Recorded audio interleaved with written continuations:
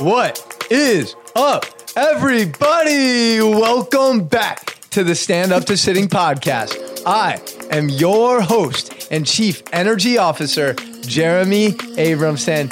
And man, oh man, am I extra pumped for today's show with the man, Mike Fitch. And Mike is an innovative movement coach with over 20 years experience in the fitness industry. Mike is the creator of multiple movement programs, including Animal Flow, where him and his instructors have taught tens of thousands of individuals around the world. Before we get into today's show, I want to shout out our sponsor. I am so grateful to partner with Kai's energy bars. Kai's are these all natural, only 4 to 6 ingredients in each bar, and they're amazing whether it's post-workout or you just need a midday pick-me-up. These bars have kept me going the last few months. And the reason that I love this company so much is because I connected with their founder, Jeff. And Jeff is so committed to making an impact in the community that every box of bars they sell, he donates some to kids in Haiti. He's literally making a generational change for the youth overseas. And that is really why I felt this duty and alignment to partner with Kai. So I'm so grateful for them. And they have been generous enough to give this community 15% off their orders. So go to kaisconcepts.com and then put Coach Jeremy 305 at checkout so you can get some of these. Guys, I'm not joking. I don't take or put anything in my body that has any artificial flavors, ingredients. So get on these now. Save 15% off. Coach Jeremy 305 at checkout. Peace. Mike, welcome to the show. Coach Jeremy, what's up, buddy? Oh my goodness. Dude, so pumped. How was that intro, by the way? That was great, man. I feel energized just from hearing it. I feel like I just downed a pot of coffee right now. Let's get it, bro. This is honestly, like I was telling you a little bit before, I told Santiago, the most nervous I've been for a show. I feel good, but it's pretty dope to have you in here, man. I'm super pumped that we're doing this. Dude, I'm super pumped to be here, man. It's good to be with you. And I'm super excited for your podcast, man. Hell yeah. I think it's a great concept. And this is the first one that I've done standing up.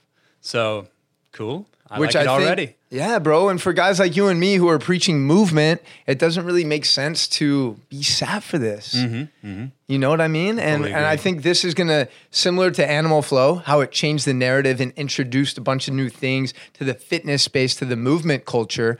I think hopefully that's what we're going to do here. Yeah, I like it. Let's get it, Let's get it done. So let's jump right in. Animal Flow. It's obviously... Yes.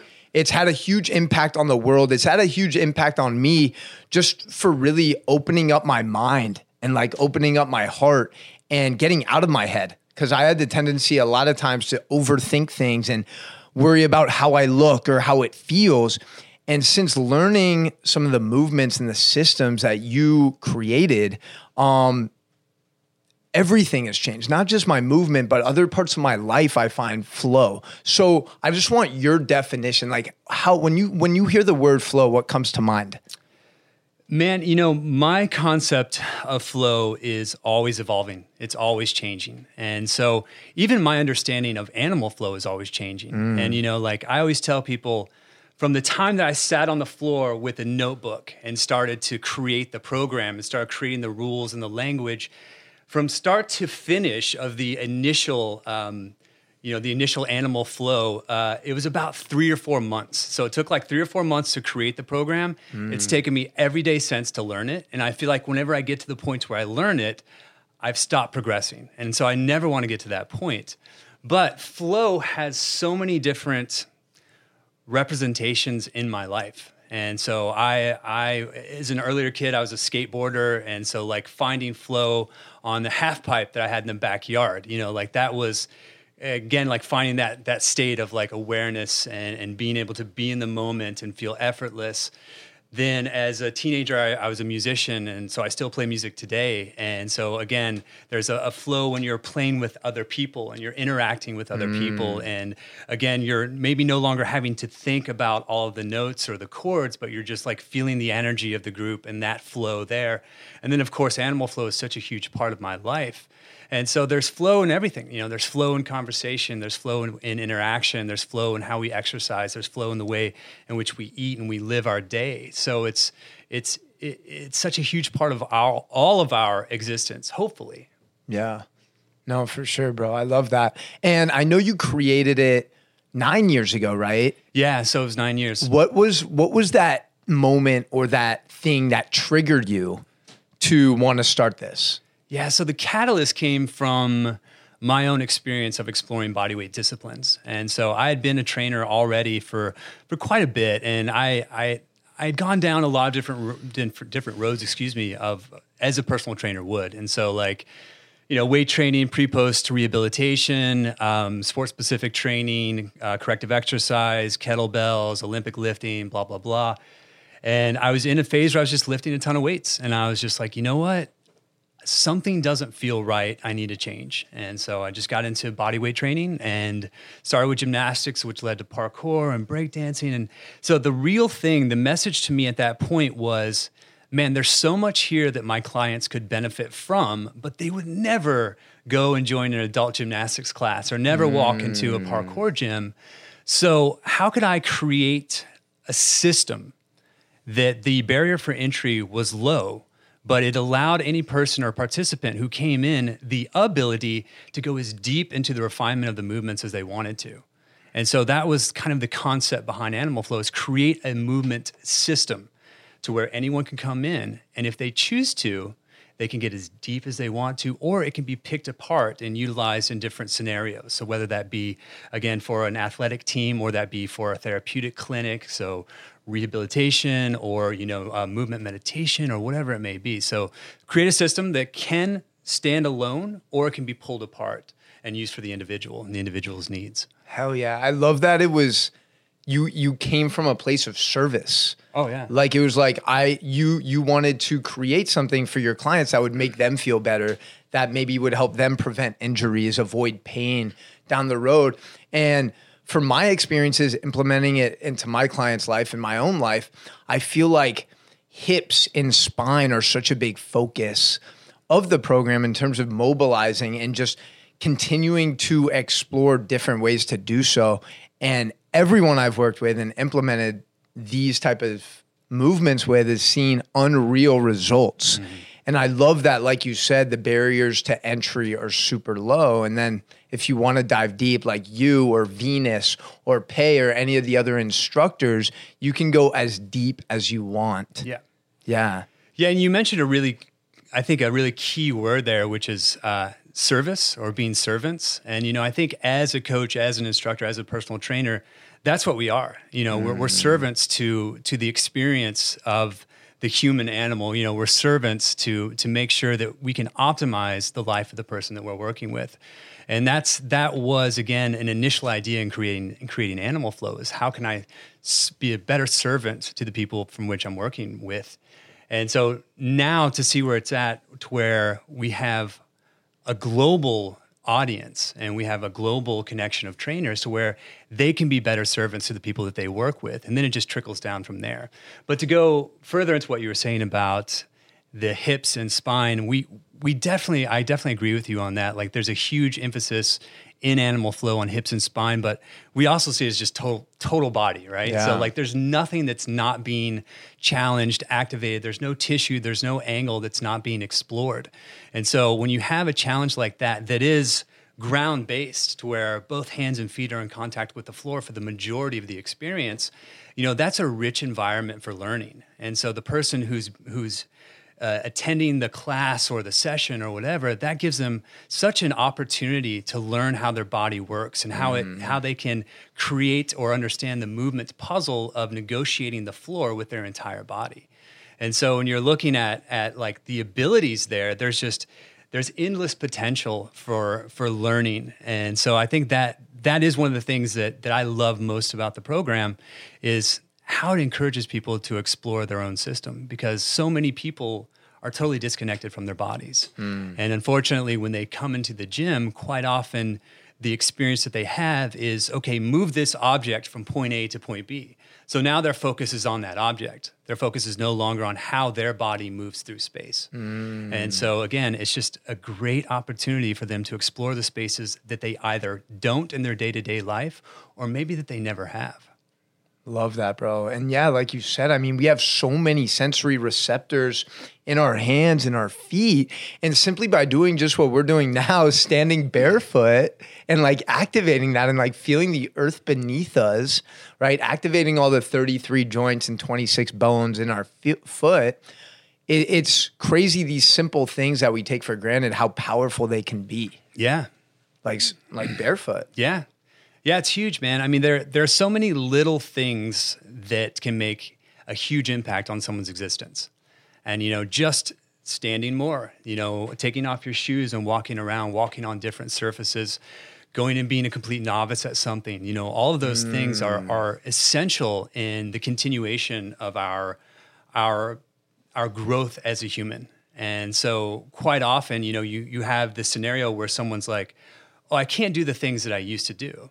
And most of the time it's because you stop, And so like when you're talking about someone who loses the ability to deep squat, if you were to continue to deep squat all the way from the time that you were born until the time that you were 90, like in other cultures around the world, you'd never lose that thing.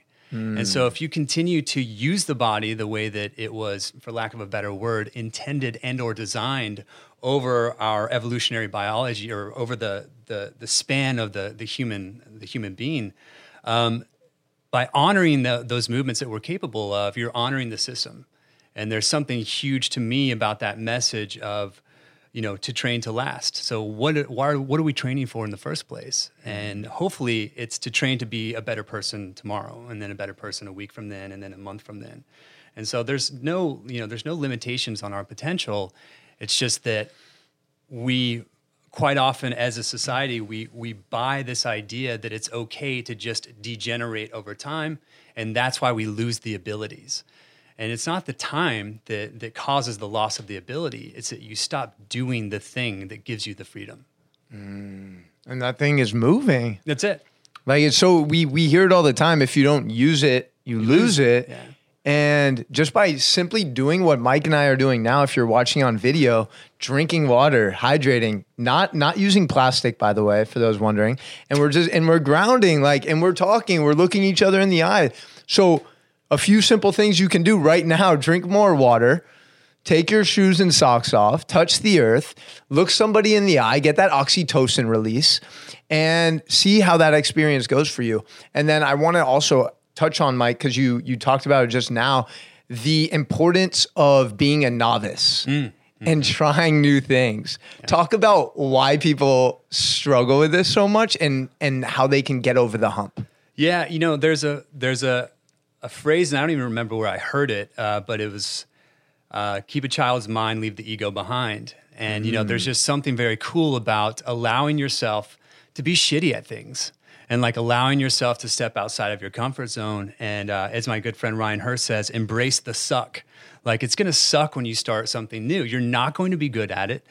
As anyone who is a fitness-based person, so whether that be you're an athlete, you used to be an athlete, you're into CrossFit, you're into whatever, we have a tendency as humans to go towards the things that make us feel comfortable. And so if we're really strong, we're always going to exercise the ability to create strength. If we're always very innately flexible, we may always go towards something that allows us to express our flexibility.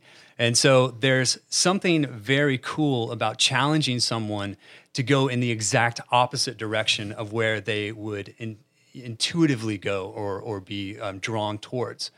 And so I think the message within that is allow yourself to be bad, allow yourself to be new, allow yourself to be novice, go take a dance class, go join like a rugby weekend, team, or go roller skating, go ice skating, go rock climbing, because I often say this in fitness and health, you can tell people that they need to exercise more. They need to have more of caloric expenditure on a daily level, on a day, they need to increase their non-exercise activity thermogenesis. Like you can tell people that, but there needs to be some sort of love story there. So there needs to be that they got into moving more because this thing made them enjoy it.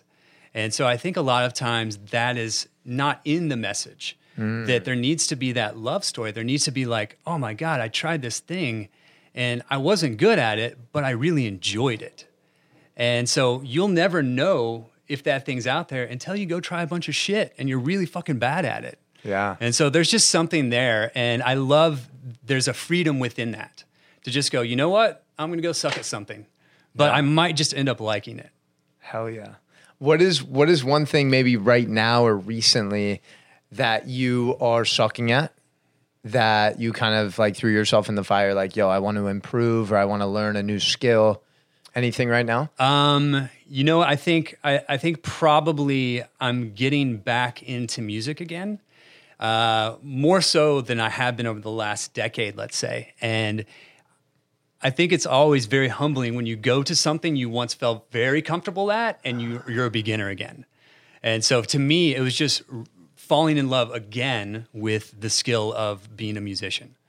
What type of music do you play? Well, I play all acoustic. And so like, I like to do a lot of like singer-songwriter stuff, I love blues. And so for me, it's just like sitting down, one person, one guitar and just playing is like, I love it. It's just, it fills me up so much. But again, to go back and be like, wow, I used to be able to play this thing well, at least, quote unquote, well, or at least easily. And so to go back and be challenged again and then push through that, get to the place to where you do feel comfortable again, and then figure out how to challenge yourself again by getting way better than you were before.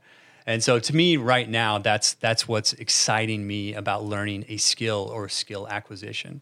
Do you have any songs that are like you recorded in a studio? No. When I was younger, I used to play in like a heavy metal band. No way. Yeah. That's dope. Yeah. And so we recorded a couple of demos, and so we were like teenagers. And occasionally the guitarist who was in the band, my buddy Travis, will like send me a tape or like send me a song. And I'm like, wow, we suck so bad, man. But it was so much fun. And at that point, you're a teenager, and when playing that type of music, it's all about the attitude, and so it's all about like this, like real, like, fuck yeah attitude and fuck you attitude. And just like, just being in it and being it together and just allowing pure emotion and adrenaline to just come out through the experience that you're having with the other people, but then also, of course, the crowd.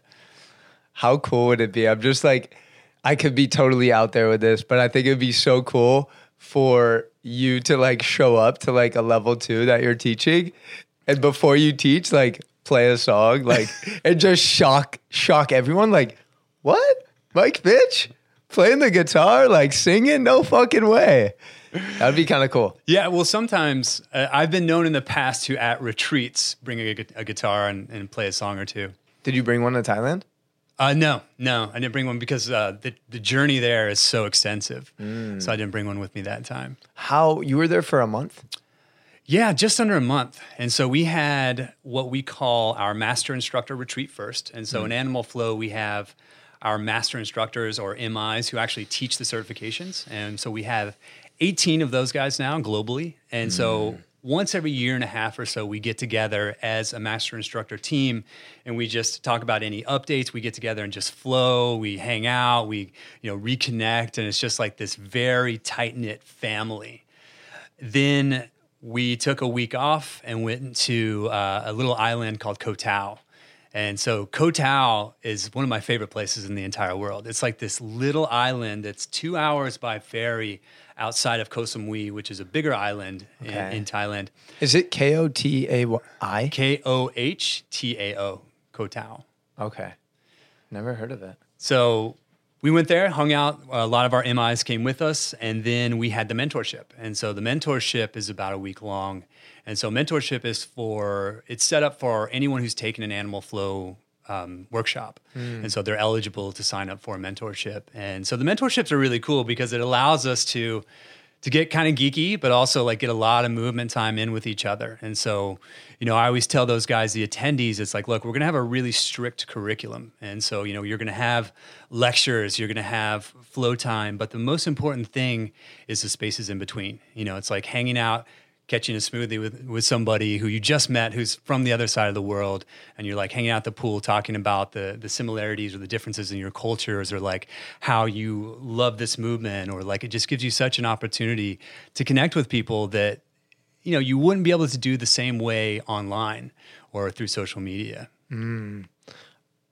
Since you mentioned social media, I'm wondering 10 years ago, give or take, when you were creating this program, when you were in this space, how do you think things would have been different for you? Like, do you ever think about that? Like, if you would have grown up in that time with Instagram being so prominent, especially in the fitness industry, like, do you ever think about what type of impact that would have had? So social media has been a huge part of the growth of Animal Flow, but I have to say on a personal level, I fucking hate social media, man. I think it can be a wasteland. It doesn't mean that it can't also be super positive. So in saying that, whenever I first started with global bodyweight training, at that time, I was just putting out videos on creative calisthenics stuff. And so at that time, it was mostly just YouTube. And so Facebook was there. Facebook, some people were kind of just getting ramped up with Facebook. Some people had been on it a long time. But there definitely wasn't Instagram and some of the other social platforms that are out there now.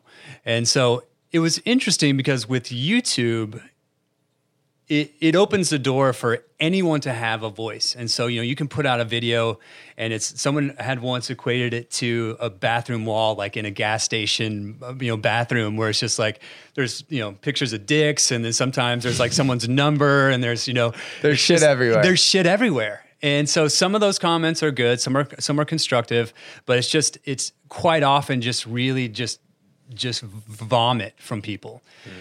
So, but it was like the Wild West then, like, like it was so undiscovered for a lot of people, like growing a business using YouTube. And so we had a couple of, like I already mentioned, Ryan Hurst from GMB. He started around the same time, as well as this guy, Al Cavadlo, who's a big calisthenics guy. Yeah. And so like, you were recently with him, I think I saw him. Yeah. So they came to Boulder, he and his wife, Grace, and the child and their kid. So, sorry, I don't remember the child's name, Al, sorry. But good, Al. So anyway, so I was saying, and then before that, you had like the Bar Stars and a lot of those calisthenics kings and those guys who were kind of predated us by a few years.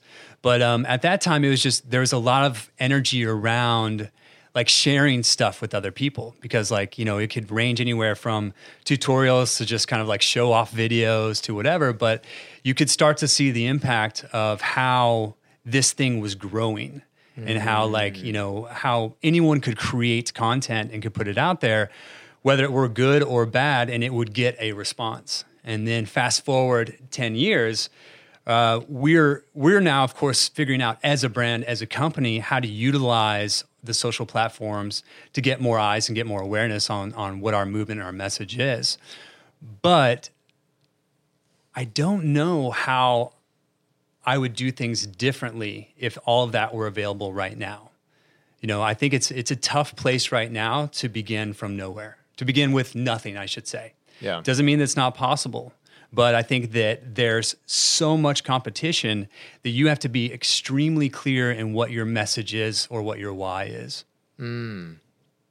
What's like the mission statement of Animal Flow or global bodyweight training? So Animal Flow, the mission statement really is affect as many people as you can. And so that's why we started with the Fit Pros first. So we wanted to affect the people that affect more people. And so that's why our business plan in the beginning was not like go to general pop. We knew that if we really wanted to make an impact in people's lives, we would start with the people who work with people in a professional fitness way. And so that's why in the beginning, it was all about the certifications. And then now, over time, people would come to us and be like, you're not fully maximizing on your potential, because from an outsider, we weren't doing the things to reach more of like the general population. We weren't putting a lot of our information out there. And so, but that was the strategy is, because you can put something out there and use paid posts and use sponsored posts and create advertisement. And I think that's really great, but there's just something still so powerful about someone going, hey, dude, I know you, I love this thing, you might like it too. And so I think that in-person interaction, which we were talking about earlier, can be so often lost in the technology, digital age. Having that interaction in a human way where we're having this experience together, or I love this experience so much, I want to tell my friend about it. Like that to me creates those lifelong changes. Like that gives potential for someone to go, oh man, this is not just a thing I bought online. Not that that's not a way to get involved in something, but there's just something about the interaction. Yeah. And I love the intention that you had around first wanting to hit the fit professionals. And I think, were you guys doing all equinoxes around the country? So let's see, about a year after we launched Animal Flow, I went back in and kind of demonstrated some of the things that I was working with at the time. So global bodyweight training and Animal Flow actually was a movement part of what the original bodyweight athlete was essentially at that time. And so it was kind of calisthenics as one part of the program, progressive calisthenics. And then the movement side was Animal Flow. And so I went back in and talked to a good friend of mine, David Harris, who at the time was one of the leads of PT globally for Equinox. And so I was just like, hey, man, I have this thing that I want to share with you. And so he brought me in and we talked, at headquarters EQ in New York City. And he was like, let me just put together a group of our kind of best trainers and just bring them through it. And so that was their introduction to Animal Flow. And right away, we saw it as a really nice fit. And so we did a year exclusivity with them. And so that was a really interesting ride with them because Equinox, if you don't know what Equinox is, it's a gym chain that they've done some really amazing things, and they've done things really in a really different light than a lot of other chains, at least at that time. Yeah. And so for me, that was the first gym chain that I knew of that was putting a lot of money and resources into educating the trainers. And so they actually had their own Equinox kind of academy that they were putting the trainers through, and it was very extensive. Yeah. And so I knew like this is a brand that I want to align with. And so to be able to go back all these years later after working for them and be able to say like, hey, I've got this thing, and them being like, yeah, cool, show us what it is.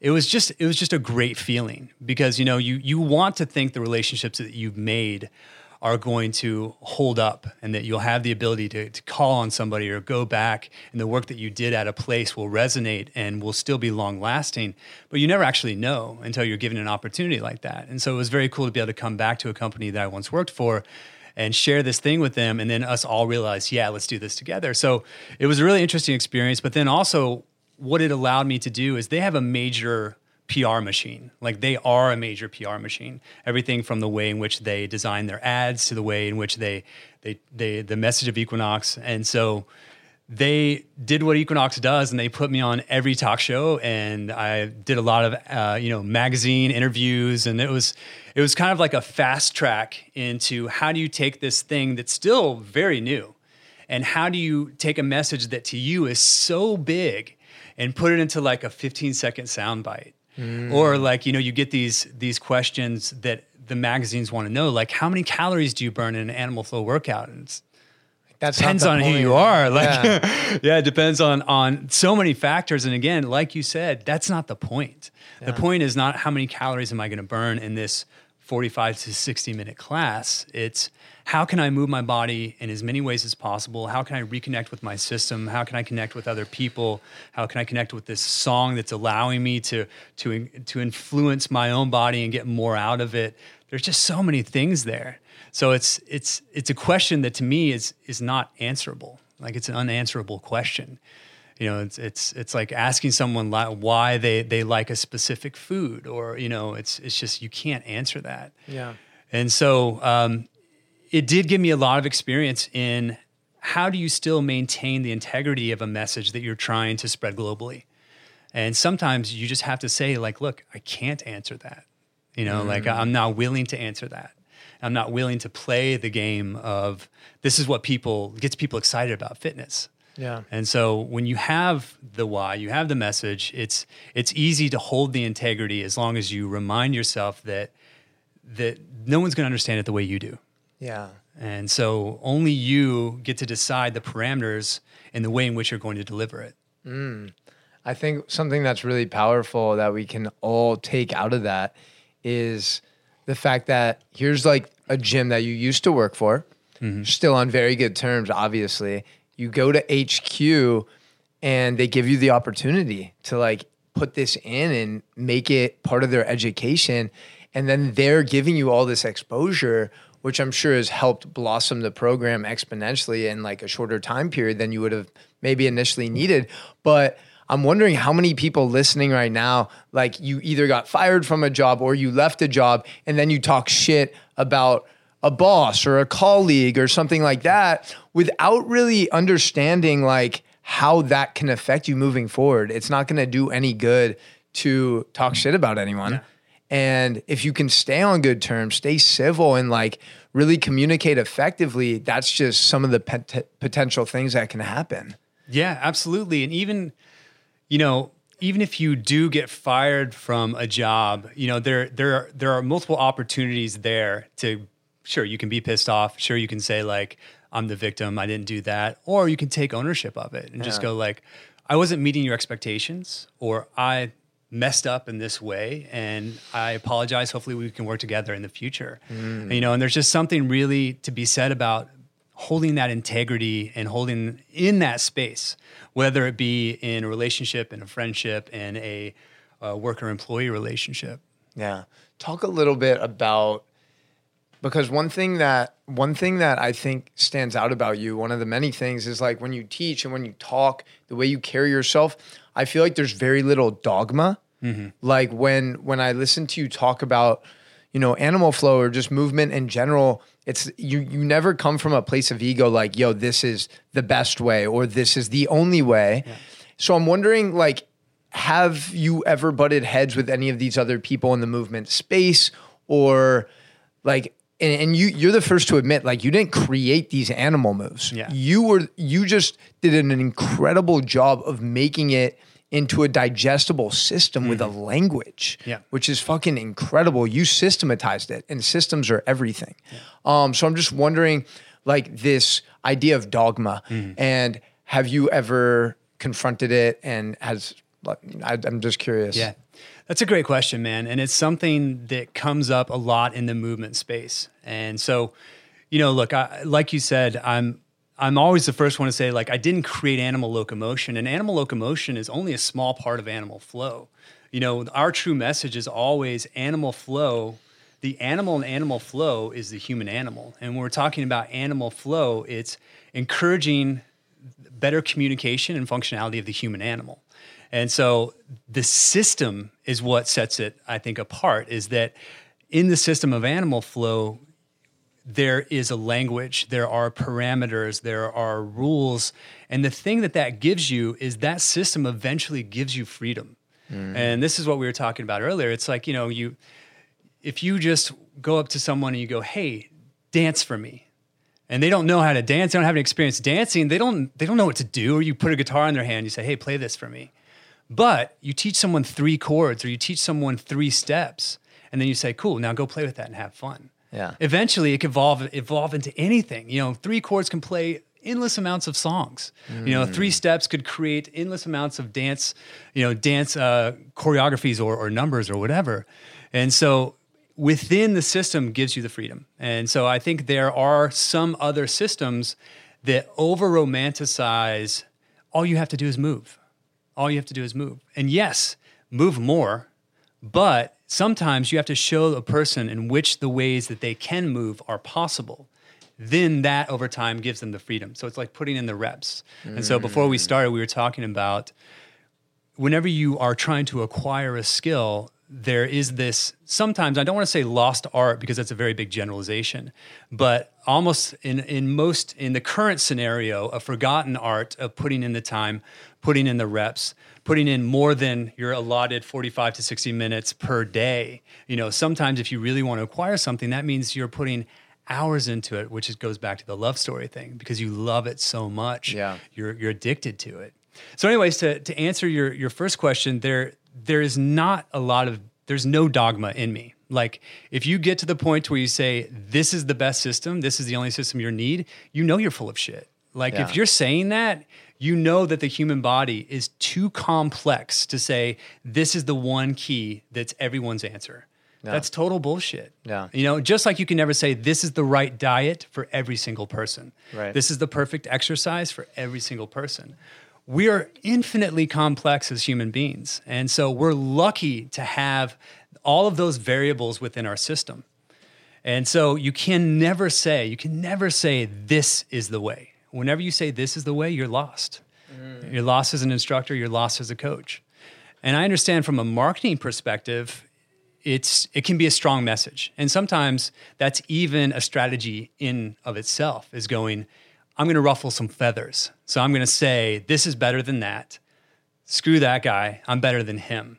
You know, and so some people take on this persona that it's a character. And I fully understand that. And I definitely am not bothered or affected by that in the least. And so whenever people reach out, and even if they're coming from a confrontational space, it just doesn't stick to me, because I just don't care. You know, like I care about the people who are positive. I care about the people who are making changes in people's lives that are all about good vibes and positive energy. You know, like if you come at me with some sort of conflict or some sort of attitude, you don't even exist in my space, man. And so Animal Flow has always been about not having that dogma. It's always been about going, if someone comes up and you're like, hey, what do you think about that?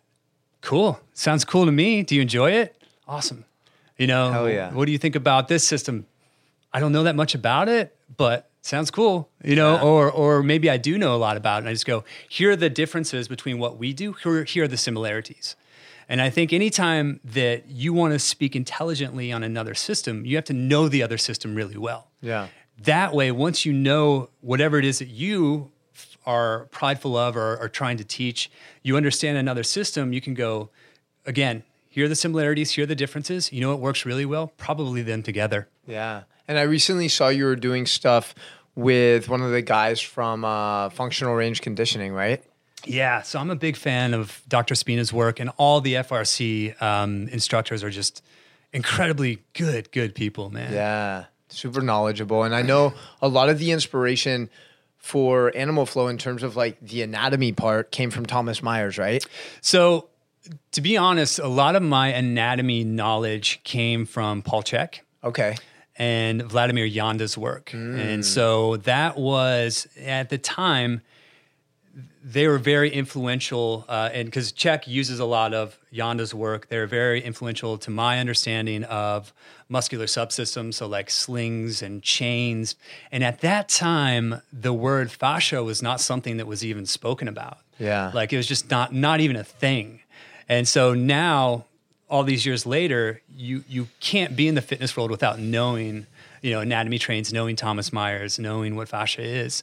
And so it's cool that now when Anatomy Trains came out, reading that book, like definitely changed the way that I saw the body, but it just kind of built upon my underlying understanding. And then now to know Thomas Myers and know that he's like a big advocate of Animal Flow, it's like, it's such a cool moment where you're like, yeah, this guy I look up to, he enjoys the things that we're doing, that we're pushing out there as well. Hell yeah. Yeah. Paul Chek, man, is fucking unbelievable. Like I met him at Paleo FX a couple years ago, and he was teaching a workshop, and there's a kid in the group who had some sort of developmental issue, it appeared. And like he would walk and his arms wouldn't move, right? And his gait pattern was a little off. And Paul did like a little work with him, talked to him for like 20 or 30 seconds, asked about like his relationship with his mom and dad. And like right away was like seeing him. And then 2 minutes later, asked the kid to walk again. And it was like everything was synchronized. The contralateral pattern, everything. And I was like, this dude's on another level. Well, Paul is on another level, you know, and I think that's where people, so he was ahead of his time 20 years ago. And so now he's continued to evolve. And so I think where he's at now can almost scare people because they're like, oh, that's too woo-woo, that's too far for me. But he's just continued his path of evolution. And so now, you know, he's encouraging the plant medicine journeys and like he's very much in that space of holistic living. And he's always pushed that word holistic. Now I think holistic can be distorted, just like functional training can be distorted, you know. But he's continued his evolution, and his abilities as a healer are incredible, man. I mean, I've seen other scenarios like that where the emotional ties or bonds create a physical reaction in somebody, and so where a practitioner may come in and see this quote unquote problem as soft tissue, as bone, as structure, they're forgetting the other side. So the mental side, they're forgetting the psyche, they're forgetting all these other things that make up the human, you know, and it's almost ironic that mind body, as if you have to say that there's like a separation. Yeah. You know, it's always one. You know, what's in the mind is in the body, what's in the body is in the mind. It's never separated. Yeah. You know, and so some people that are progressive like Paul, they can do that very well, and they can turn other people on to the ability to do that well. Nice. Have you mentioned plant medicines. Have you had any journeys yourself? Yeah, you know, it's funny. When I was in high school and I was experimenting a lot with mushrooms and LSD, I never in a million years would have imagined that it would be such a huge part of like the wellness space now. So wild. Oh man, it trips me out. No pun intended. Yeah, exactly. But yeah, it's as an adult, I haven't done much. Like I haven't done ayahuasca. I haven't even done DMT. But I did learn a lot from mushrooms, from LSD when I was younger. And so there's actually not a strong draw for me because I feel like I'm like, oh yeah, I've been there, and not that I can't continue to learn from it, but it's like, it's an experiment that I feel like it's not in my space right now. Yeah. When you were doing mushrooms and LSD before, were you doing it like mindfully, like setting intention? Yeah, for sure. And you know, I had a really progressive group of friends. And so it wasn't about just partying and getting fucked up. It was like, let's go on a journey. And so I grew up in Kentucky, and there's a lot of beautiful space out there. And so you can go hiking, you can get lost. And so we would have that experience, and it would 9 times out of 10 revolve around nature. Yes, dude. That's what it all comes back to. Yeah. Pachamama, Mother Earth, man. Yeah. And something else that you mentioned, that's crazy, by the way, that you're from Kentucky. I was trying to figure out, like, where's Mike from? He has his 786 number, I think. Like 305 number, but like you have so many roots in Miami. Yeah. And so that's where I thought, but Kentucky, are you a UK fan? No. If I say no, will I ever be able to go back to Kentucky? You know, I'm just not a huge sports fan. So, but like people in Kentucky bleed blue, man. Dude. They are fanatics. There's no pro sports teams. Yeah. So I mean, Kentucky basketball is like everything. It's everything. So I left Kentucky. I grew up in Kentucky. I left Kentucky when I was 17 and moved to Los Angeles. But so I've now lived outside of Kentucky longer than I lived in Kentucky. But of course, my entire family is still there. Yeah. And so I'm actually going at the end of November to visit some old friends. Hell yeah. But yeah, it was interesting, you know, growing up in Kentucky, growing up in a super, super small town. I mentioned this to you earlier, but, you know, grew up, my grandfather was the Methodist preacher, so grew up, you know, going to church every Sunday. My family owned the grocery store in town. So it was like, you know, that was the meeting place for most people. My mom worked at the local Christian college as a professor. And so it was just like this tiny little one-stop town. And it was a great place to grow up. Like I wouldn't change that for the world. And do you still keep in touch with all your high school homies? Some of them, yeah. So some of them I'm actually still very close with. That's so dope, dude. That's so rare, man. Like 20 years later. Yeah. Yeah. Hell yeah.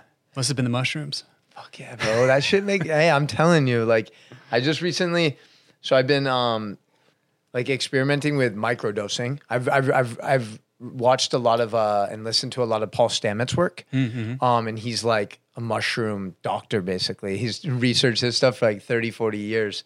And I've experimented with microdosing the last like 6 to 8 weeks, like every other day, like a very small amount, and been doing it with a couple of my clients. And we go outside and we flow, man. And it's like, it's really, they've told me it's had a huge impact on like other areas of their life too. That's fantastic. Like being able to disconnect, enjoy their family more. So yeah, nothing but good things to say about Awesome. Mother Mushroom. You mentioned too, something that caught my attention about not letting any of this negativity really seep in. Has that been something that you've always had inside of you, like been able to kind of ignore any criticism, or I don't want to say criticism because some of that can be positive, but to ignore any of this negativity that doesn't serve you? Yeah. So I think getting to that point is a skill. You know, getting to the point to where you just allow everything to slide off of you. And so I would not say that I had that skill already. I'd say that I would innately avoid unnecessary conflict. And so that was just part of my being. That was just part of growing up. And so as an adult, when you have people that attack you, and when I say attack, that can be a comment, it can be a message, it can be whatever, it doesn't matter, right? But when you have someone, you have to realize that they're coming from a place of not understanding, right? So they're coming from a place of feeling like, one, they have a voice, which is great, but two, not understanding what it is that your messages or your experience is. And so what people have the tendency to do just by our makeup is associate. And so if you see something, you go, oh, well, that's just that. Because in my head, I've seen that thing. And so that to me looks like that thing. So I'm just going to talk shit. And so to me, I eventually had to get to that point to where it was just going, look, man, I know that you're not trying to hurt me. I know that you don't even know me.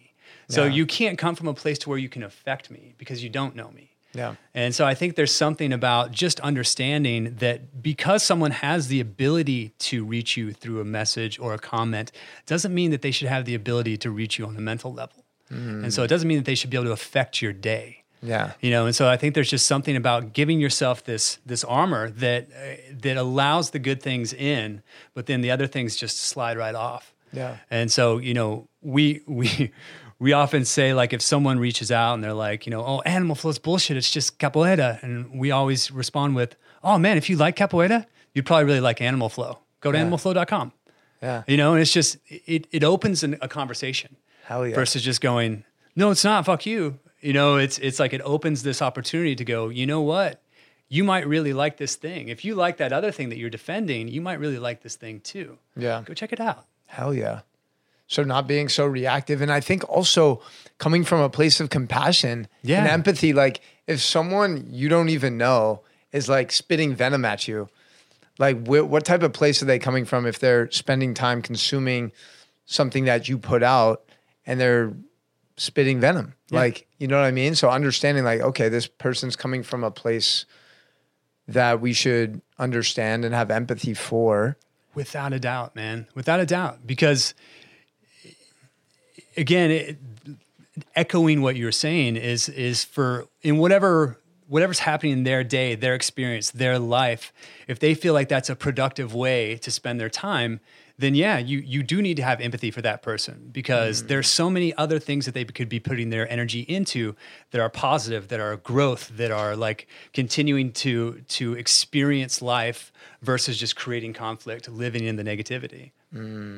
I have a question for you. By the way, do you plan on being a father? Like, do you plan on having kids? Yeah, I mean, you know, it's an interesting topic. My dad and I were so close, and my dad was just such a dope dad that I just always remember thinking growing up, I want to be a dad. I want to be a dad like my dad was, you know? Right. And so it's something that's still in my experience. It's just right now, it's not in the immediate future. Okay. Question though, for the parents listening, because I talk to a lot of parents on a consistent basis. What are like 3 things that they can do, simple things, with their kids to have their kids grow up with a more mindful, active life? Yeah. I that's a great question. I think probably one of the best things that they can do is experience the thing with the kid, And so like whenever you're creating these bonds from a mother and a son or daughter or father, it's about having the experience together. And so for, a lot of our animal flow instructors, we see them post videos all the time. There's just like, here's me doing animal flow with my kid. My kid loves it. They're into it. Like it's something that they want to do with me, and that could be anything. It could be, catching a baseball or shooting hoops or whatever. But I think there's just something about being active in a way. So for me and my dad, we would lift weights together. And so my dad was like an avid weightlifter my entire life. And so that was something that we would enjoy together. And so there's one thing of supporting a child and going and watching their games, but I think there's just another thing altogether of just setting that role model of movement is part of what our relationship is, and it's part of something that you need to continue to do the rest of your life. And so I don't know that I have the 3 things, but I think that is one of the most important, at least in my experience, because again, I'm not coming from the place of a parent, right? But of just being able to experience the thing with the child, I think is the most important. Hell yeah. And like you said, like kids learn from doing. Yeah. Like they observe everything too. Yeah. Like if they see dad like moving and being healthy, they're going to naturally be inspired to do those things rather than like telling them like, hey, lift that up, or hey, go run to that cone. Be better. Yeah.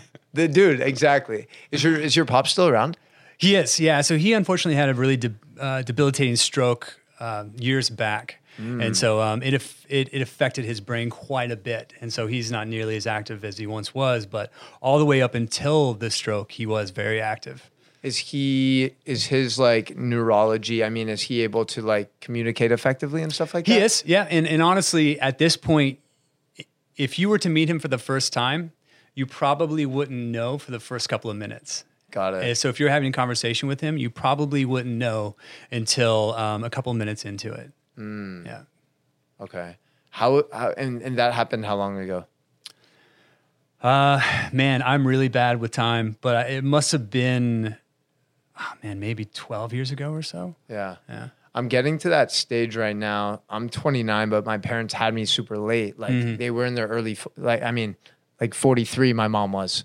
And they said, I wasn't even supposed to, like, they just had fun one night and I came out of it. Thank goodness.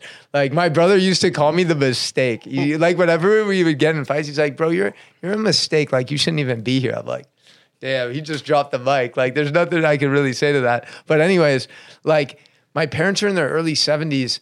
And now it's like, I'm starting to look at them in a kind of different light. Like, I really am doing everything I can to, like, further their health. And I'm like, I have them putting mushrooms in their coffee, like for cognitive function, lion's mane and cordyceps, stuff like that. Because that's like one of my biggest fears, man, is like my parents not being able to, like me not being able to have that level of communication and being able to interact with them in a way that I've been able to.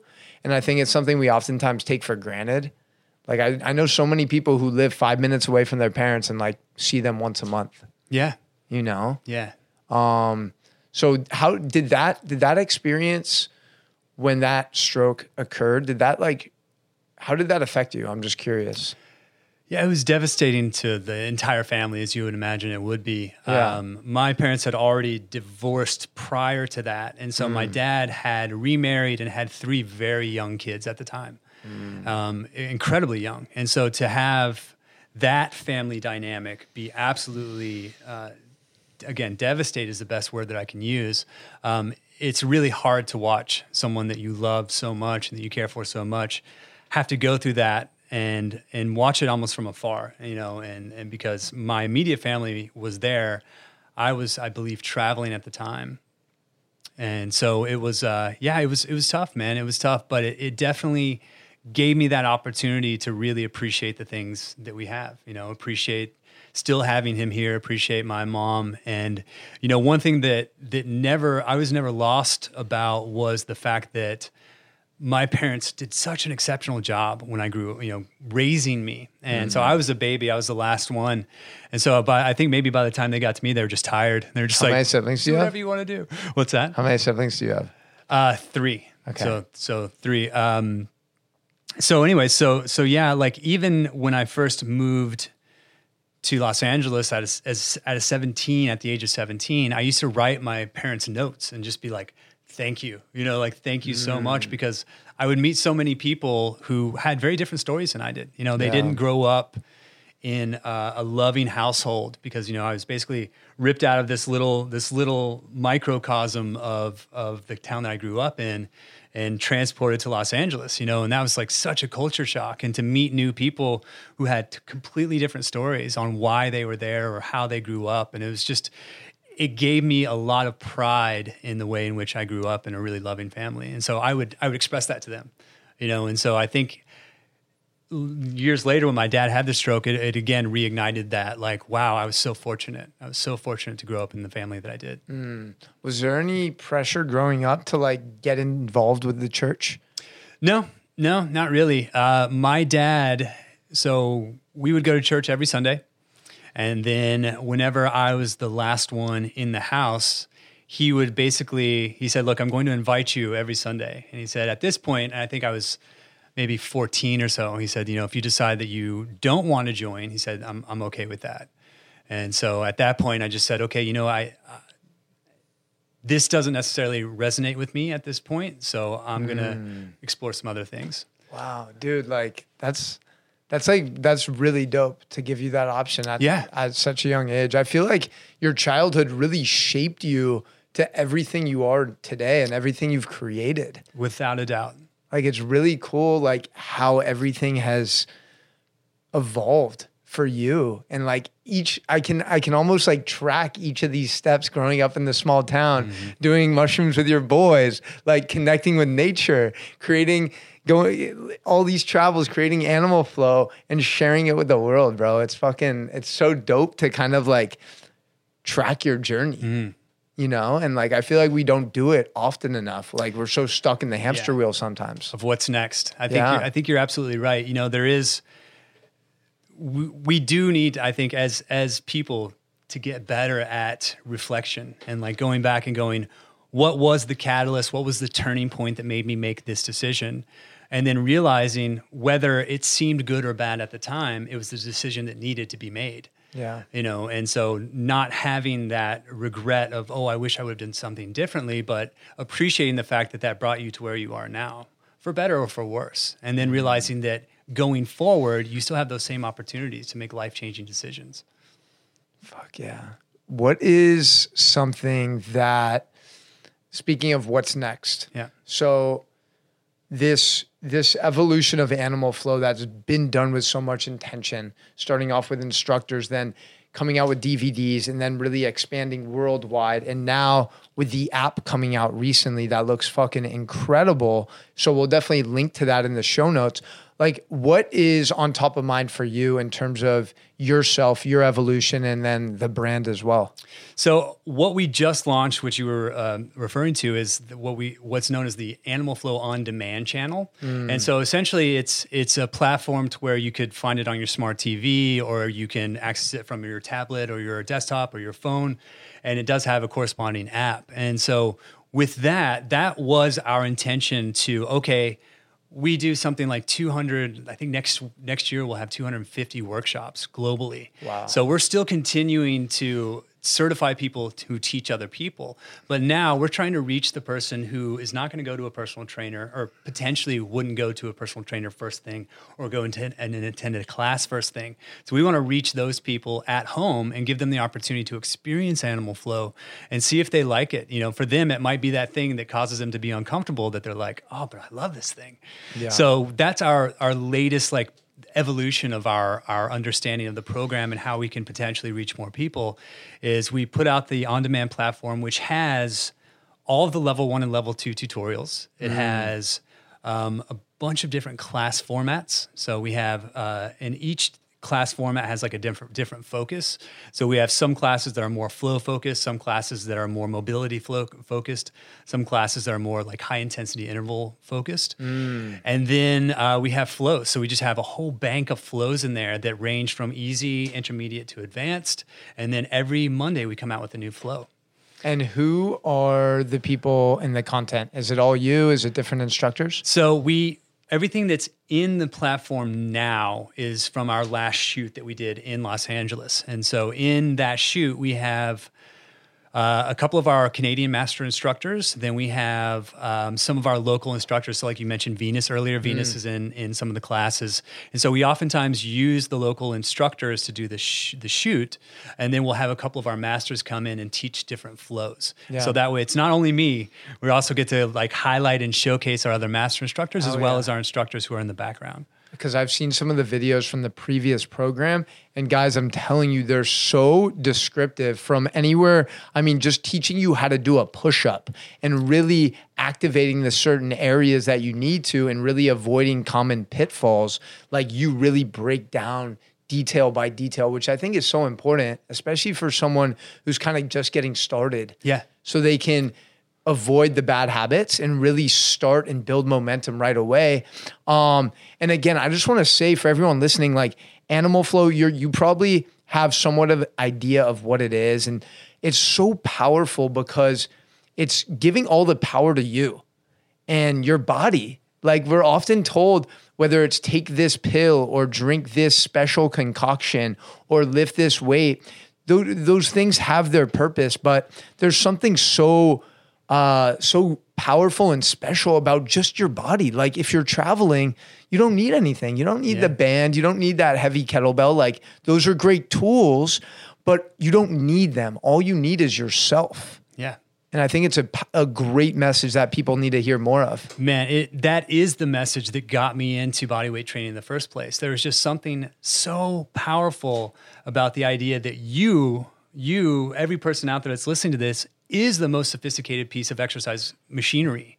Like they are the most sophisticated, the best tool that's ever going to be designed by man. Yeah. Like they are the machine. And so just taking that into consideration of knowing that there's no thing that you're missing, right? There's no magic thing that like, oh, thank God I got this, whatever it is, like whatever the tool may be.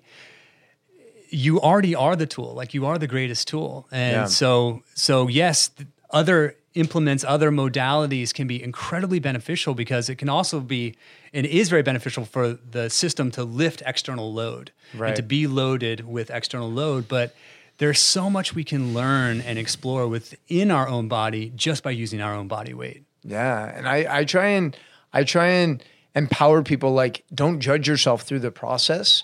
Like have a conversation with yourself. Like, oh, the tissues around your wrist are tight. Maybe that's because you're texting or typing a lot throughout the day. It's just a really good tool to bring awareness to your body and what areas you need to show more attention and love to, I think. Dude, this is fucking dope. I could go rap forever with you. I want to get into a rapid fire. All right. So quick responses. Okay. Quick responses. Don't think about it. Find your flow. Favorite emoji. Favorite emoji, I think just the like crying, laughing emoji. Yes. Yeah. Do you do that a lot? Yeah, like I think for me, I just have like explosive laughter. So I'm one of those people that just have this like really robust, like out of nowhere, almost like grenade of laughter. And so for me, I'm just like, oh, this explains me. And I'm not a huge emoji person, but like for me, I'm just like, yeah. Hell yeah. Yeah. Okay. Biggest pet peeve. People talking shit. To behind your back. No, not even necessarily to me, but just again, just like, today is a terrible day because of this and that, or like that person pisses me off, or it's just because it can be so contagious. Yeah, and they're in defense mode. They're in react mode. Right. And we're in proactive mode. I want to know a book or movie that has impacted you the most. The first one that comes to mind. I think Move Your DNA. I think Katie Bowman. I oftentimes mention that book, but it is one of those books, and she has a series of books. She's an incredible author. But that was my book. That was my introduction to her work, and realizing again that how essential it is to who we are to just to just move in multiple ways every single day. But then also Muscles and Meridians is a really incredible book from an evolutionary biology standpoint, and looking at like how we've evolved and why we've evolved. And then also looking at how the archetypal postures for us, like squatting, sitting cross-legged, like sitting on the ground, interacting with the ground, are so important to who we are. Okay. It's your last supper. All right. Well, you'll probably be standing like this, barefoot. 3 people, you get to fill this table. I can't be one of them. No family members either. All right. Dead or alive. 3 people. Oh man, dude, I don't know. That's really, really tough. I think. Let's go, Mike. I mean, I think coming from, shit, man, 3 people. I mean, I think probably 4 or 5. Who comes to mind first? Look, I think for me, there's a theatrical aspect of sometimes I really enjoy like watching someone play a character. And so like for me, I think I would really, this is going to sound super stupid, but like I think the character that Jim Morrison played as himself, I think was a really intriguing character. And so I'm not saying like what Val Kilmer played of him. I just think that like he as a poet, as a musician, as a lyricist, I think he was a great talent, but also he understood how to play the role. And so I don't even know why that came to mind, but I think Jim Morrison, I think someone who also is a character that I would really enjoy being around is Matthew McConaughey. Yeah, I mean, I just like that dude and his accent. He just reminds me of so many people that I grew up with, you know. So I think he's a Texas guy, right? I think he's originally from Texas. Yeah. So I think he's an interesting dude. And then then one more spot. I think the last one, just off the top of my head, would have to be Paul Chek again. Like talking about someone who really influenced me over the years, I would just say like I would love to sit down and talk to Paul for a while. Now let's get a little female energy there. One woman. Can it be family? Sure. Okay, then I would say my mom, because my mom is hysterical. And if I had that type of lineup, I'd be like, throw my mom in there. It'd be incredible. Let's go. Oh my gosh. What we're gonna do is we're gonna get like we're gonna crop up a picture of a dinner table with you and those 4 people. I'm just gonna need a pic of your mom. We'll get the other 3. Dude, Mike, I want to acknowledge you, bro, because seriously, this has been an amazing experience having to connect with you and the impact that you've made, bro, and just with integrity, with intention, every step of the way. And for someone like me who never really had someone to like look up to in the space, you've been one of those people that I've really admired from afar, and having the chance to take a workshop with you and learn from you in person was so powerful and profound. And I just want to thank you for all the work that you do and the impact that you're making, man. It's not going unnoticed, obviously. And thank you so much for coming through, bro. Much love, man. Thank you so much, dude. Thank you for the opportunity. It's really great talking to you. And, you know, I'm so proud that you're part of our family. Hell yeah, dude. And I want to give the listeners, because I know they're going to want to dive deeper and connect, where can they find out more info on upcoming certs, on demand? We'll link everything in the bio. Yeah, so just www.animalflow.com. So that's the entire website. You can find on demand there. You can find our links to our Instagram and Facebook. So that's the best place. Boom. Simple. Was it hard to get that website, by the way? No. Really? No. I think we actually did have to. I think someone bought it before us, and then it was one of those companies where we just bought it from them. Yeah. Yeah. I think I may be misspeaking on that, but yeah. Crushing it.